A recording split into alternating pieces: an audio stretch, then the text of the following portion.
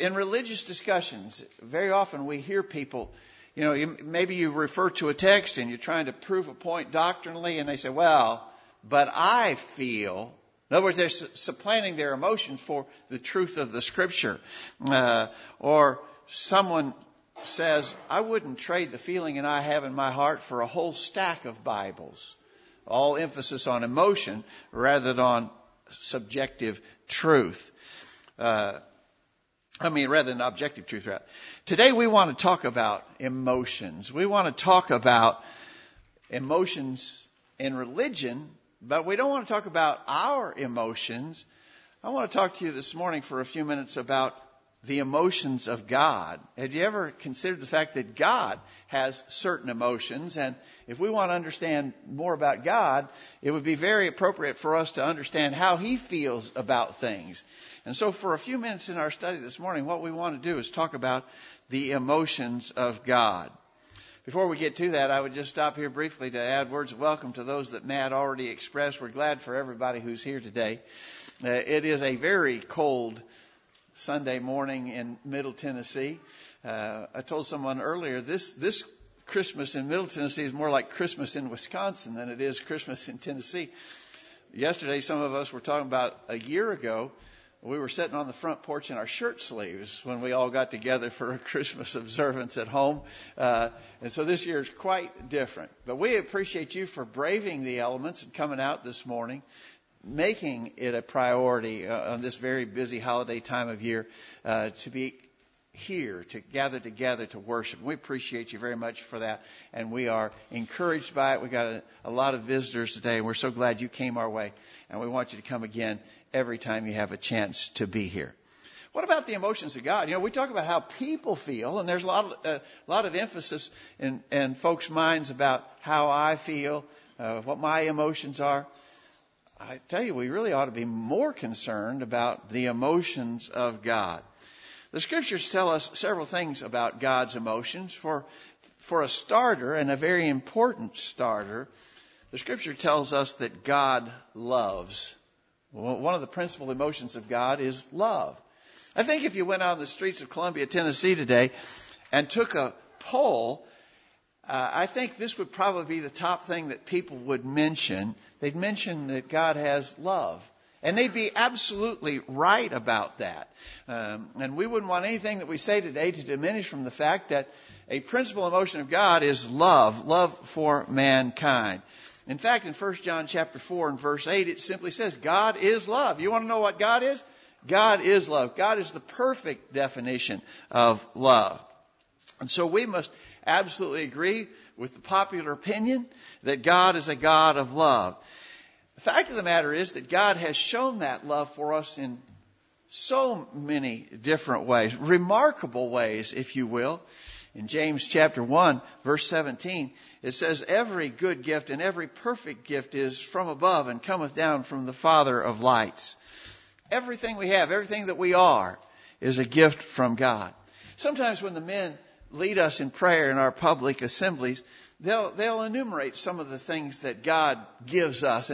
And it's not uncommon for them to even say, thank you for the air we breathe. Well, that's true, right? That is absolutely right. Everything is from God. We are a blessed people. In our Bible class this morning, we were talking about the fact that of all people in all the history of humanity, we are among the most materially blessed people that have ever existed. And we need to be grateful for that. And all of that is a manifestation of God's love. God loves us. He blesses us in abundant ways, physical ways. But even more so, God blesses us spiritually. In Romans chapter 5, verse 8, God commendeth His love toward us in that while we were yet sinners, Christ died for us. This is really hard to comprehend, I think, in our minds, that God could love us so much that He would send His only begotten Son to serve as a sacrifice for our sins. Whenever we read this verse, I think we have to emphasize this part of the verse, while we were yet sinners. God loved us not because we were so wonderful and lovable. I mean, we were so special. We were so great. Obviously, God would send His Son just because we deserved it. We were so wonderful in His estimation. That's not true, is it? That's not true. God loved us when we were unlovable. When we were poor, wretched, miserable sinners, God loved us and sent His Son to be a propitiation for our sins, to make an atoning sacrifice for our sins. God loved us even when we were not lovable. And that's really amazing. In Proverbs chapter 15, verse 9, it says, the way of the wicked is an abomination to the Lord, but He loveth them that follow after righteousness. Notice, He loveth him that followeth after righteousness. And that's where we want to be. God loves those who are trying to do His will. And that's really important for us to grasp. You know, talk about the emotions of God. You got to list His love as a primary emotion of God. But there's something else in that verse that I want to point out to you. The way of the wicked is an abomination to the Lord. And that's going to segue to our next point. It introduces another aspect about the emotions of God. So certainly God loves, but the Scriptures tell us that God can be angry as well. Another emotion of God is that He can be angry. So here, there's this very powerful man. And you understand that you don't want to make him mad or angry. He may be just a hulking mountain of a man who could crush you with one blow, maybe physically strong. You don't want to make him mad. He'll punch you out. Or maybe he's not necessarily physically strong, but he is he's in a position of great power. He can cause you all kind of grief and all sorts of trouble because he's a man who possesses lots of clout, political clout. He has a lot of power. So either way, whether a man's physically strong or he has this sort of power to influence your life, a powerful man, you don't want to get on his bad side, right? And you want to be very careful not to make him angry. Well, if that's true of a man, certainly we ought to realize that sort of thinking ought to pertain to God. It would be the most scary proposition to make God angry. And the Scripture says that God can get angry. In Psalm 7, verse 11, God judges the righteous. God is angry with the wicked every day. God is angry with the wicked. God has the emotion of anger. Why does God get angry with the wicked? Is it because God is mean and He's spiteful? And if you dare to do something He doesn't want you to do, He's just mad because you have insulted Him. Somehow you have caused some kind of a shame upon Him, and He's mad because He feels personally hurt in the matter and that you've done Him wrong. That's actually not it. The reason why God is angry with the wicked every day is because of the first point we were making. The first point is He loves us. And the reason He gets angry when we don't do His will is not because we've somehow shorted Him of the glory He deserves. He's angry about it because He knows it's not in our best interest. He wants what's best for us. He knows that wickedness is hurtful to us, and He's angry when wickedness gets a hold of us. Look in Nahum chapter 1, beginning verse 2. The Lord is jealous and avenging God. The Lord is avenging and wrathful. The Lord takes vengeance on His adversaries, keeps wrath for His enemies. The Lord is slow to anger, but the Lord will by no means clear the guilty. Notice this last expression. The Lord will by no means clear the guilty. He's slow to anger, but if you're guilty and you don't do anything about that, then you can expect that God will address that. God gets angry with the wicked. In Proverbs chapter 6, in the text that Stephen read for us a few minutes ago, it talks about 6 things that the Lord hates. You got to draw attention to that, right? And it goes on to enumerate 6 things the Lord hates, 7 that are an abomination to Him: a proud look, a lying tongue, hands that shed innocent blood, a heart that devises wicked imaginations, feet that be swift in running to mischief, a false witness that speaketh lies, and he that soweth discord among brethren. Well, there's 7 things that are an abomination to God. He hates these things. Well, that being the case, then it would seem logical, wouldn't it, that we would avoid doing those kind of things. We would avoid doing anything that God hates or is angry about. That just makes sense when you stop to think about it. So, it's kind of interesting, but I actually believe these two things are connected. God loves us, and He gets angry when we don't do the things that He knows are in our best interests. God loves, God can be angry. The Scriptures tell us, though, that God is sometimes hurt and disappointed. I think all of us have a desire to please the people that mean the most to us. And we never want to be a disappointment to the people that we really care about. I hope our young people would feel that way toward their parents. You wouldn't want to do anything to disappoint or hurt your parents. I think those of us who are parents and grandparents ought to have that same feeling toward our children. I wouldn't want to do anything that would disappoint my children or my grandchildren. Because we want to please the people that mean the most to us. I think we should feel that way toward our brethren. I wouldn't want to do anything that would discourage or disappoint my brethren. Well, God can be hurt and disappointed. What about God? We should not want to hurt or disappoint Him by doing wrong. This was the case with Israel of old. You know, there's a lot of parallels between physical Israel in the Old Testament times and us as the people of God today. But notice in Isaiah chapter 65, the prophet Isaiah speaking on behalf of God, I am sought of them that asked not for me. I am found of them that sought me not. I said, behold me unto a nation that was not called by my name. I have spread out my hands all the day unto a rebellious people, which walketh in a way that was not good after their own thoughts. Notice he's talking about Israel, and he says, I have spread out my hands all day to a rebellious people. This is obviously a hurtful thing to God.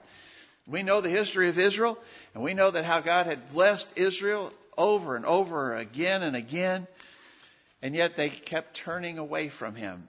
He kept holding out His hand. He kept desiring for them to come back and do the right sort of thing. And they weren't. And God was discouraged, disappointed, and hurt by the fact that His people that should have been called by His name were not responding in the way that they should. What He longed for but didn't get is expressed here in Psalm 81 verse 13. Oh, that my people had hearkened unto me, and Israel had walked in my ways. That's what He really wanted. And He was discouraged and hurt that they would not do that. Again, not because he felt shorted in some way, but because He knew that this was destructive to them. He wanted what was best for them, and they weren't doing what He wanted them to do. It was a discouragement to God. Jesus expressed the same sort of feeling in Matthew 23 when He spoke about the Jews in Jerusalem. Matthew 23 verse 37, O Jerusalem, Jerusalem, thou that killest the prophets and stonest them which are sent unto thee, how often I would have gathered thy children together, even as a hen gathereth her chickens under her wings, and ye would not. Jesus there is expressing strong emotions, wouldn't you agree? These are the emotions of Jesus. He wanted the people to do right, and they would not. Jesus told a parable in Matthew 21 about the disappointment of a father concerning a son who wouldn't do the right thing. In Matthew 21, beginning verse 28, what think ye? A certain man had 2 sons, and he came to the first and said, Son, go work today in my vineyard. He answered, said, I will not. But afterwards he repented and went. And he came to the second and said likewise, and he answered and said, I go, sir, and went not. Whither of them twain did the will of the Father? The people said to him, the first. Jesus said unto them, Verily I say to you, the publicans and the harlots go into the kingdom of God before you. Jesus was saying to the religious elites of His day that they were like that second son who claimed that they would be obedient and were not. And of course, the discouragement or disappointment of a father, of a son who says he's going to do something and who will not. All of that, I think, points to this emphasis that it's possible to hurt and discourage God, to disappoint Him because we're not living the way that we should. I don't want to disappoint the people that mean the most to me. And God should mean the most of all to me. And that being the case, I should not want to hurt or disappoint Him. We wouldn't want to leave the impression by anything that we've said that God is mean or unreasonably overbearing, because that's not true. God is a God of compassion. And I think if we're talking about the emotions of God, you certainly got to add in His compassionate nature toward us. Look in Psalm 103, beginning verse 8. God is merciful and gracious, slow to anger and plenteous in mercy. He hath not dealt with us after our sins, nor rewarded us according to our iniquities. For as the heaven is high above the earth, so great is His mercy toward them that fear Him. As far as the east is from the west, so far hath He removed our transgressions from us. Like as a father pitieth his children, so the Lord pitieth them that fear Him. For He knoweth our frame, He remembereth that we are dust. That's a comforting passage when you stop to think about it. Especially this idea, He had not dealt with us after our sins or rewarded us according to our iniquities. You know what we deserve, right? We all deserve to be cast just ultimately into the fires of hell, there to be tortured for eternity because of who we are and what we've done. But God is merciful and gracious, slow to anger, plenteous in mercy. That's a great thing. That's a really great thing when you think about that as an emotional aspect of God. God pities us. He knows us. He knows that we are but frail dust. That's really important. That's a comfort to know that God is a God of compassion. I think in Isaiah chapter 49, beginning verse 15, we see a really perfect picture of God's compassion toward us. Proverbs 49, beginning 15, can a woman forget her nursing child and have no compassion on the son of her womb? Even these may forget, but I will not forget you. Behold, I have inscribed you on the palms of my hands. Isn't that amazing? How likely would it be for a woman to forget her nursing child or fail to have compassion on her son? Not likely. But Isaiah is saying it's more likely that would happen than that God would forget His people. And this expression, inscribed on the palms of His hands, that's really something, isn't it? When you think about God cares for us at that level. A verse that we point out fairly frequently is Hebrews 4, verse 15. We have not a high priest that cannot be touched with the feeling of our infirmities, but was in all points tempted like we are, yet without sins. How can God and Christ, how can deity be so compassionate on us? Well, Hebrews 4:15 says is because Jesus knows by personal experience what it's like to be in these frail human bodies and face the temptations that we face. God is a compassionate God, and we should certainly be grateful for that. Finally, let me suggest to you that God rejoices when we do well. We talked a little bit ago about how we don't want to be a disappointment to the people that mean the most to us. We want to please the people that we care about, whose opinions we cherish. And how often have you heard a parent or a grandparent sort of bragging on their offspring? So here's a grandparent, and he's telling about the significant accomplishments of his grandchildren. And he's very happy about that. And he's pleased about that. He's happy that his grandchildren are doing well. Well, that's reasonable. I think that's logical. We're glad when people do well. And God is happy when we do well. Real quickly, I want to refer you to 3 parables Jesus told in one chapter, Luke chapter 15. And all of these, I think, go to the idea that God is compassionate, He cares for us, and He rejoices when we do well. Starts out in Luke 15 at verse 4. What man of you, having 100 sheep, if he lose one of them, doth not leave the 99 in the wilderness and go after that which is lost until he find it? I say to you that likewise joy shall be in heaven over one sinner that repenteth. So the point of the one lost sheep out of the 100, when the one lost sheep is found, rejoicing in heaven, joy in heaven over one sinner that repenteth. When that one sinner does well, it brings joy in heaven. As that text goes on, verse 8, either what woman having 10 pieces of silver, if she lose one piece, doth not light a candle and sweep the house and seek diligently till she find it? Likewise, I say to you, there is joy in the presence of the angels of God over one sinner that repenteth. And so, when you do well, what reaction does that provoke in God and the heavenly host for that matter? What reaction does it provoke when you do well? Joy and rejoicing. And then, of course, the very well-known story of the prodigal son that concludes that chapter.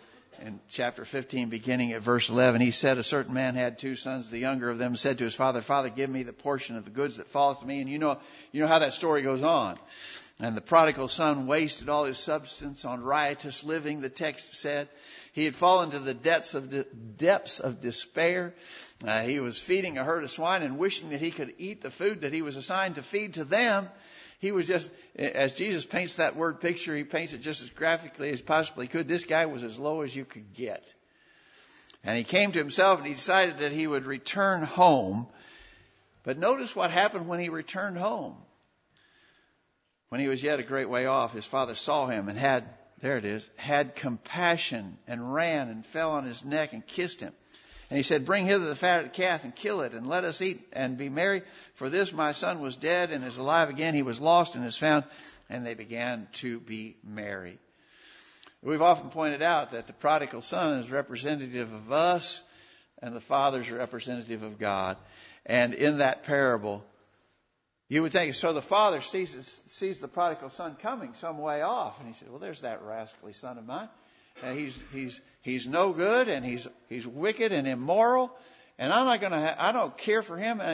He's dead to me. I don't want anything to do with that kid. That's not the way the father reacted. The father reacted with compassion when his son repented and returned. And that's the kind of compassion that God has for us. And the kind of rejoicing that is typical when we do well. Well, there's at least 5 things that we could point out about the emotions of God. And I think it's possible that we could expand that list some, but all of these are important. God is a God of love, but he can be angry. He can be hurt and disappointed when we fail, but he has compassion and he rejoices when we do well. All those things I think are really important for us to know about God and to know about the emotions of God. In our day and time, most people act upon how they feel, especially when it comes to their religious service. They're worried about their feelings. How do I feel about this? Actually, what matters is how does God feel about us? How does God feel about our lives and what we're doing? We ought to seek to please God. God is a God of emotions. How does he feel about you this morning?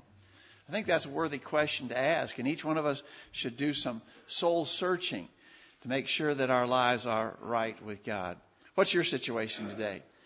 Have you become a Christian by obeying that simple gospel plan of salvation, so easily expressed by just 5 points? Hear, believe, repent, confess, be baptized for the remission of sins. Have you done that?